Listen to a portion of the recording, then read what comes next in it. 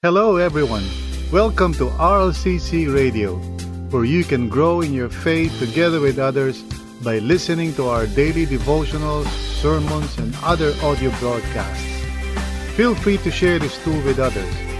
Also, join us every day as we explore God's truth together. Let's dive in.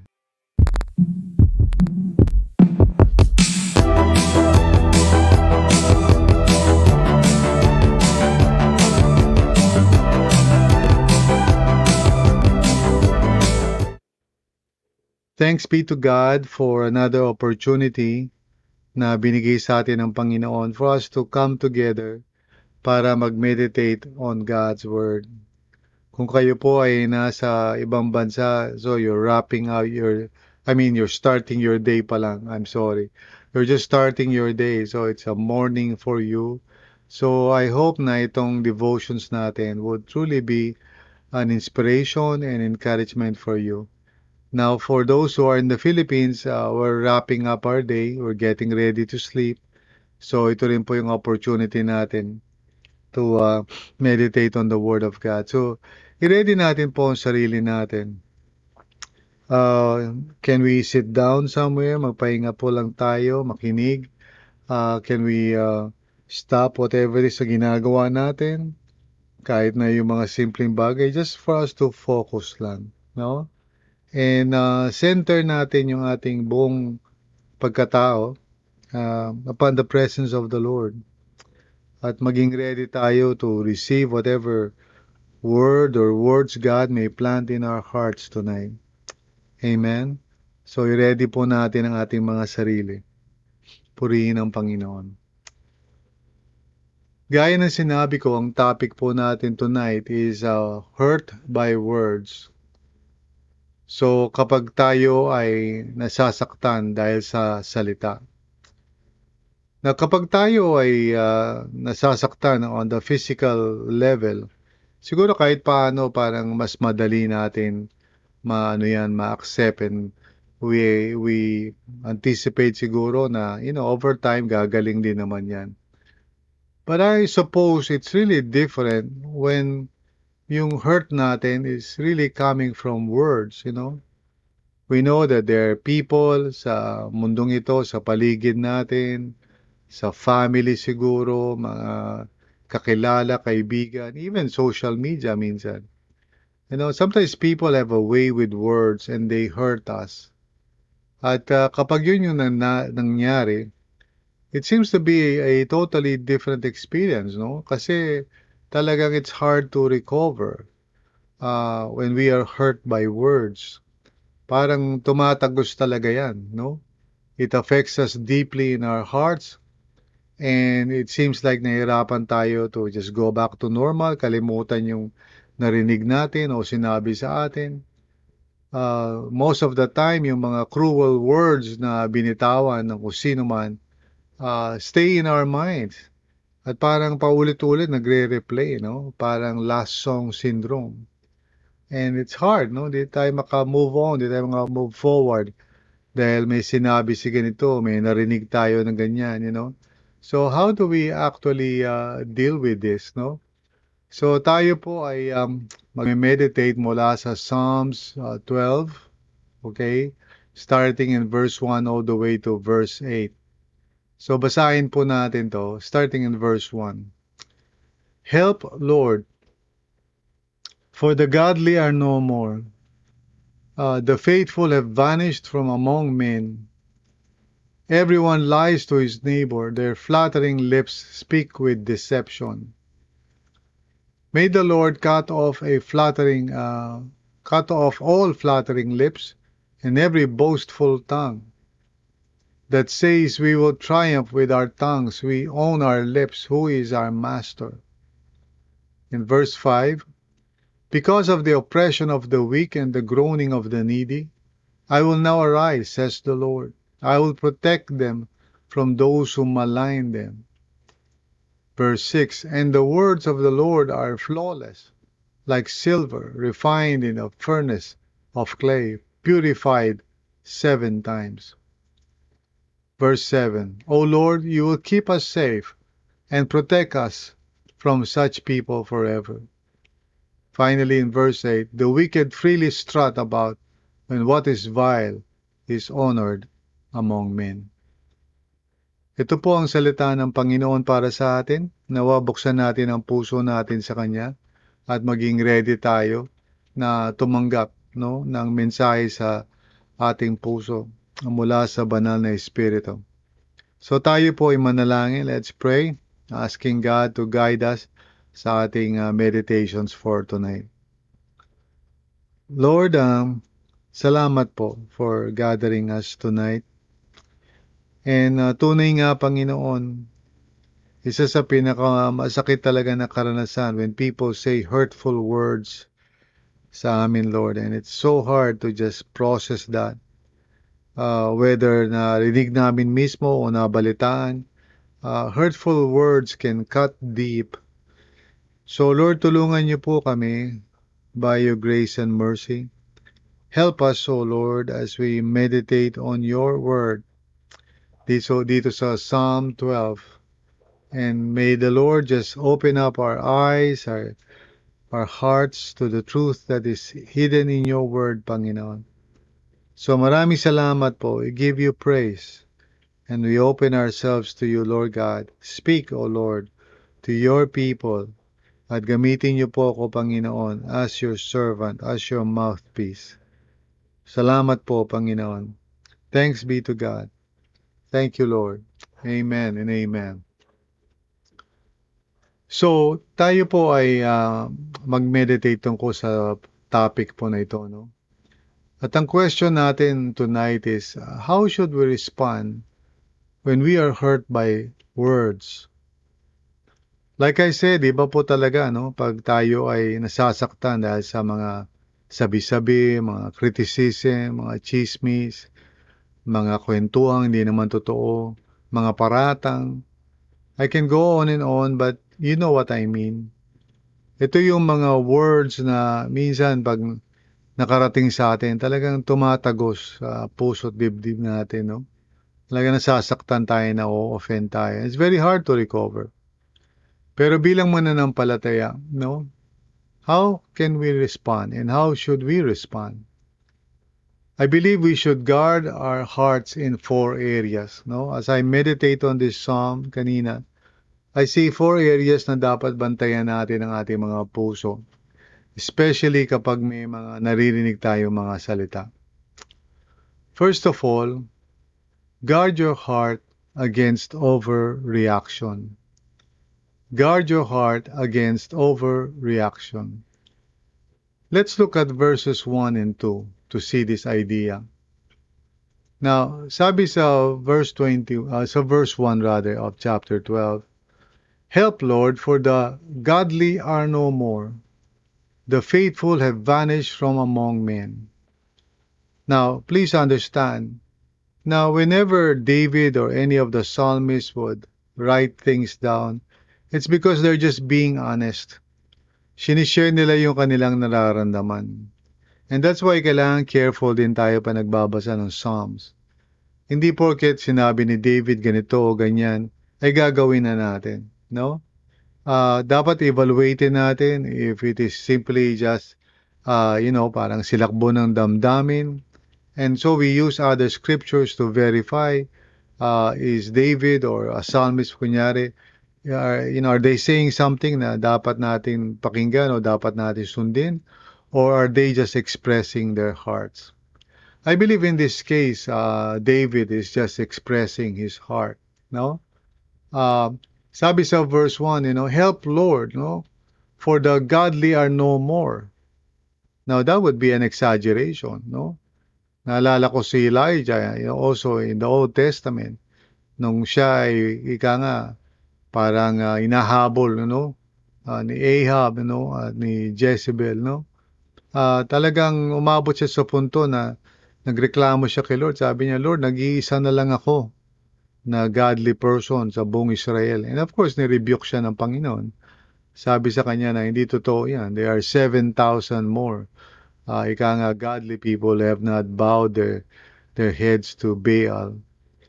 In other words, si David, because of siguro yung epekto sa kanya ng mga hurtful words na naririnig niya, he felt like parang, wala na siyang mapagkatiwalaan. Parang lahat na lang ay, you know, parang sinungaling. So help, Lord, for the godly are no more, the faithful have vanished from among men. So ito po ay hyperbole. Ito yung tinatawag na exaggeration or exage. Again, sabi sa verse 2, everyone lies to his neighbor. Their flattering lips speak with deception. Now notice nyo, no? Everyone. Now, siyempre, kasama ba siya doon? Siyempre, di ba? At the very least, hindi siguro siya kasama ron. But he's talking about siguro yung pain na kanyang nararamdaman because of the hurtful words na nakakarating sa kanya.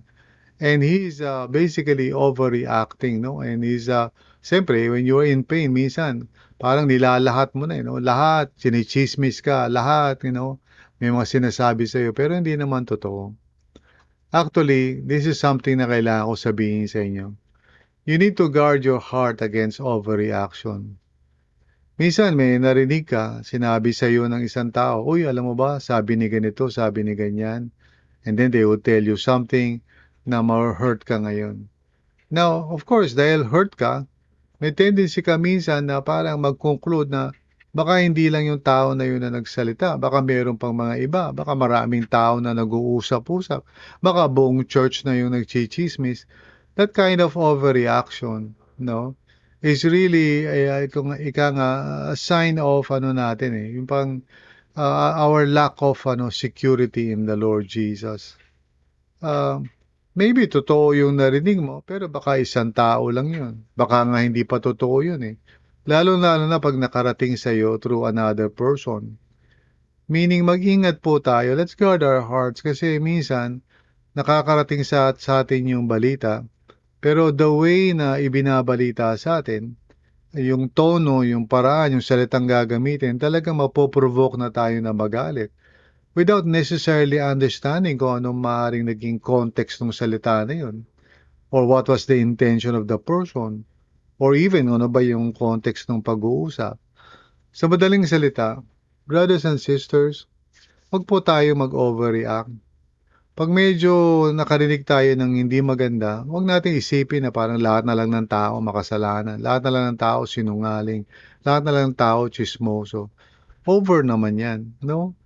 Alamin lang natin talaga kung sino ba yung nagsabi at kung totoo ba talaga na sinabi niya yun.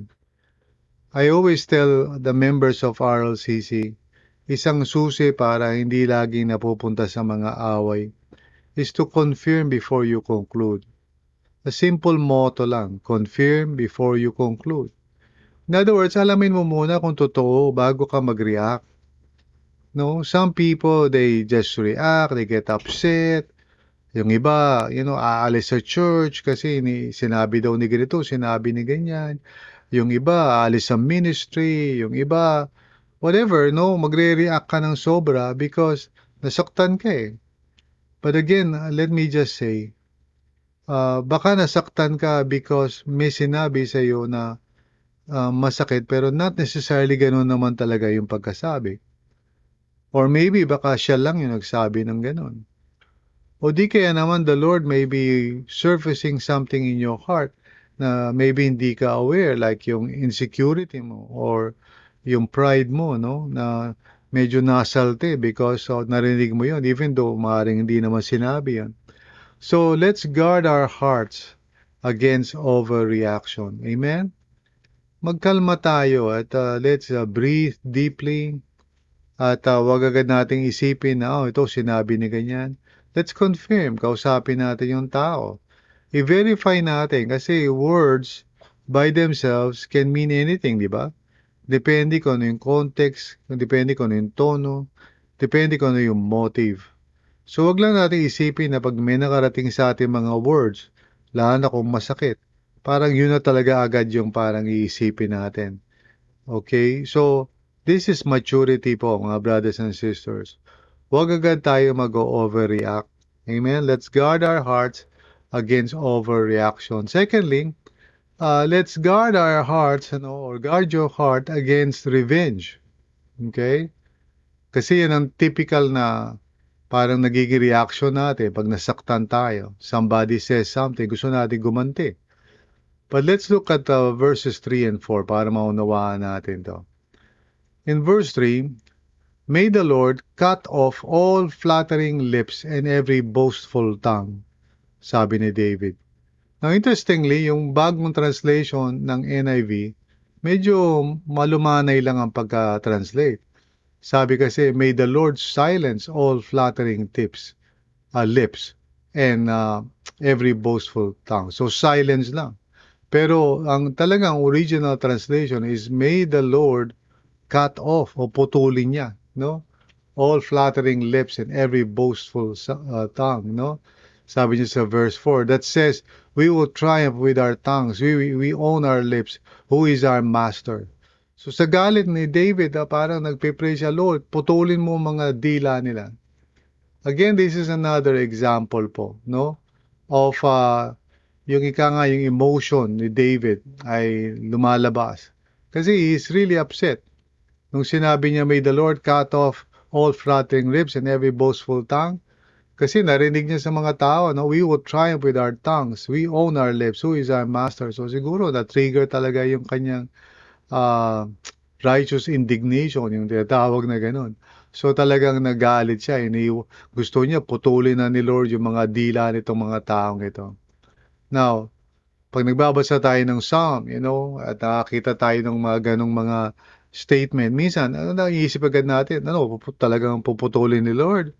O kaya minsan mayroong mga Psalms, yung tinatawag na imprecatory Psalms, kung saan yung psalmist parang minsan nagpe-pray siya, "Lord, iuntog mo sila sa mga bato," or something like that.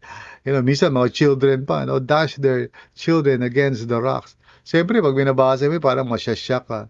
But remember this, that's not the way to read the Psalms. The Psalms are honest expressions of the believer as he struggles throughout life, no? Some of what the psalmist would say would be a good lesson that we should actually imitate. Pero we should be careful kasi hindi lahat ng kanilang sinasabi is meant to be followed. Like in this case, sabi niya, "Putulin mo yung mga dila nitong mga taong ito." Now, we're for sure, galit siya eh. Pero again, this is the second point na gusto kong sabihin. Pag tayo po ay na-hurt, no? Kasi may narinig tayong tsismis, may nabalitaan tayong sinasabing masama sa atin, nasaktan tayo kasi narinig natin si ganito, narinig natin si ganyan. Mag-iingat po tayo. Guard our hearts, guard your heart against revenge. Kasi minsan, ang ginagawa ng mga tao, lalo na, di pa nila nako-confirm, no? Talagang gaganti na sila, gagawa na sila ng mga aksyon. Of course, merong iba't ibang klase ng ganti. Not necessarily na kukomprontahin mo yung tao tapos sasabihan mo siya ng masakit. That's one form. Pero yung iba, mga passive-aggressive eh. Parang mawawala na lang, no? Tapos pag tinanong mo, ano ba yung problema? Sabihin nila, wala lang, no? Pero deep down inside, they are bitter, they are angry, no? So they would just parang walk away or sometimes just remain silent. Pero may problema, merong samaan ng loob. So this kind of response po is not pleasing to the Lord. Ito po yung mga forms of revenge, no? It is a form of parang hurting the other person para malaman niya na nasaktan ka. Okay? Or hurting the church, kunyari, because we might feel that the church is the one that hurt us or something like that. So yung mga ganong behavior po is not Christ-like. It's immature and talaga nakafocus lang sa sarili. So guard your heart. Guard your heart against revenge. All kinds of revenge. Huwag tayong gumanti. Again, ang best thing talaga, kausapin natin yung tao na nalaman natin na nagsalita, kung di natin kaya mag-isa kasi baka nahihirapan tayo, let's bring in another person, a friend, para makinig sa atin dalawa, let's resolve everything through honest and humble conversation. Hindi yung nag-aaway po tayo. At lalo na wag po tayo magpo-post, no, sa Facebook kasi nagagalit ka sa isang tao. So parang nilaladlad mo yung galit mo sa lahat ng tao sa Facebook na wala namang kinalaman doon sa sinasabi mo. So, mag-mature po tayo sa responses natin. Alam ko si Lord naman talaga ang pwede magbago sa atin. But please understand, so una, don't overreact. Secondly, wag tayo mag-revenge. Pangatlo, guard your heart against narrow focus. Now, this is important, no? Kasi minsan nakafocus na lang tayo dun sa sinabi ni ganito, yung narinig ko si ganyan. Let's look at verses 5 and 6. Sabi niya, because of the oppression of the weak, no? And the groaning of the needy. So, pag ikaw ay talaga na-hurt talaga malalim di ba? So, si David ganun Pero sabi ni Lord, I will now arise, says the Lord. I will protect them from those who malign them. So, nangusap si Lord kay David. Sabi ni Lord kay David, huwag kang mag-alala. I will rescue you. And then, sabi sa verse 6, no? And the words of the Lord are flawless, like silver refined in a furnace of clay, purified, 7 times. So, binibigyang halaga dito, yung dapat mong bigyan ng focus, which is God's Word, yung kanyang mga promises. Minsan po, pag meron tayong mga hurts, no? Lalo na pag may nabalitaan tayo, narinig natin. Okay, doon na lang tayo nakafocus. Wala na tayong ibang bukang bibig kundi yung sinabi ni ganyan, yung sinabi ni ganito. Minsan matutulog ka na lang, pinapanaginipan mo pa, iniisip mo pa lalo. Pag ikaw ay merong kakwentuhan, ulit-ulit lang, lagi mo sinasabi yung kung ano man yung nagawa ng ganitong tao o sino man. So, nakafocus ka lang talaga doon sa hurt mo But si David, tinuturuan siya ng Panginoon, focus on the Lord, focus on His promises. Kasi His promises are reliable. Yung mga salita ng mga tao, siyempre may kanya-kanyang dahilan yan why they would want to hurt you with their words. Pero sinasabi ng Panginoon sa atin, don't focus on that. Focus on God's promises to you. I-focus mo sarili mo on who you are according to God's truth. Kaysa nagfo-focus ka dun sa ano yung sinabi nino, sinabi ni ganito. Ang tanong ko sa iyo, ano ba yung totoo? Yung sinabi niya o yung sinabi ng Panginoon? This is the kind of thing that I hope na makonsider natin. The Lord wants us to become more mature in our faith instead of being childish, yung parang pag nagtampo, tampo na. Okay? And then last but not the least, guard your heart against unbelief. Kasi minsan, dahil nga yung mga tao, hindi mo naman mapapatigil yan. Minsan, nagko-question na tayo kay Lord, Lord, ba't mo inaalaw ba itong mga ganito? Ba't hindi mo parusahan itong mga taong ito? No? Let's look at verses 7 to 8. Sabi nga niya, O Lord, you will keep us safe and protect us from such people forever. And then he says in verse 8, the wicked freely strut about, and what is vile is honored among men. So this is a tension, On the one hand, naniniwala si David na ililigtas sila ng Panginoon. But on the other hand, he's willing to accept na may tension kasi yung mga evil people will just continue to do what they want. So, nagtitiwala siya sa Panginoon at kahit na minsan yung mga taong nagsasalita ng masakit, parang feeling niya na malaya lang silang gawin kung anong gusto nilang gawin. Pero David guards his heart, He puts his faith in the Lord. So ito importante. Pag ikaw minsan ay nasasaktan, nakafocus ka na lang doon sa nararamdaman mo, galit ka doon sa taong nabalitaan mo na nagsalita, so gumaganti ka. Tapos mamayang konti, pag hindi ka nagtatagumpay, magiging bitter ka na sa Panginoon. Kasi bakit inaalaw ni Lord yung mga taong ganun? And it can just go downward hanggang sa, mawawalan ka na ng faith that God cares for you.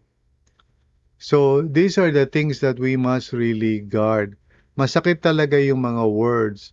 Pero these are the 4 areas na kailangan bantayan natin. Una, guard your heart against overreaction. Amen? Secondly, guard your heart against revenge. Huwag kang gumanti. Thirdly, guard your heart against narrow focus. Huwag puro yun lang ang iniisip mo at bukang bibig mo. And then finally, guard your heart against unbelief. Put your hope in the Lord. Alam ni Lord yung ganyang mga nangyayari. So in other words, guard your heart when you're hurt by words. Yan ang dapat mong babantayan. Because your heart, can easily lose its peace pag hindi mo siya binantayan. So bantayan mo ang iyong puso kapag ikaw ay nasaktan ng mga pananalita. Amen? Put your hope in the Lord. Stop focusing doon sa sinabi o ganyan. Alamin mo muna kung totoo ba yan. And then kausapin mo yung taong involved. I-clarify mo, i-confirm mo.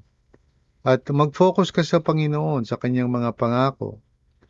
At higit sa lahat, trust in the Lord kahit na may mga ganyan tao sa mundo. Hindi mawawala yan. Laging may mga tao na masakit magsalita. Huwag kang dyan, huwag mo i-base ang faith mo dyan. Alamin mo na, the Lord holds His people accountable and He will hold them accountable in the end. Amen? So tayong lahat po ay manalangin. Dear Lord, purihin ka, Panginoon. Salamat po for your word sa amin, O God. Kung saan, Lord God, ay muli tinuturuan mo kami na kung paano mag-respond, lalong-lalo na kapag may naririnig kami mga masasakit na salita. Lord, I pray for everyone na dumalo rito sa evening prayers. Lord, kung merong mang tao na ganun ang experience ngayon o maaaring suffering right now because nakarinig sila ng hindi magandang salita sa kung sino man, Lord, would you help that person? You know who he is or who she is. Would you help that person, Lord, to guard his or her heart in the Lord? Sapagkat ikaw, Lord God, ang nakakaalam ng ganitong mga bagay. So, may this person learn to put his or her trust in God alone. At Lord, kung kinakailangan po nawa, may we learn how to encourage others as well who might be going through this kind of experience. Help us, Lord, to be sensitive, to be kind, and to love people, lalo na yung mga tao who do not yet know or do not yet understand. So siguro napapareact sila the way normal people react. Pero Lord, through your Holy Spirit, nalangin ko po na gamitin mo kami so that we can share this truth with others, O God. So maraming salamat po, Panginoon. Thank you, Lord, for your grace. We love you, we praise you. And salamat po. Thanks be to God. Amen and amen. Thank you for listening to this episode. We hope you were encouraged and edified to continue following the Lord and growing in your faith together with others. If this content helped you, consider sharing it with others. Also, if you would like to support this ministry, please visit solo.to/RLCCPHIL. That's solo.to/RLCCPHIL. See you again.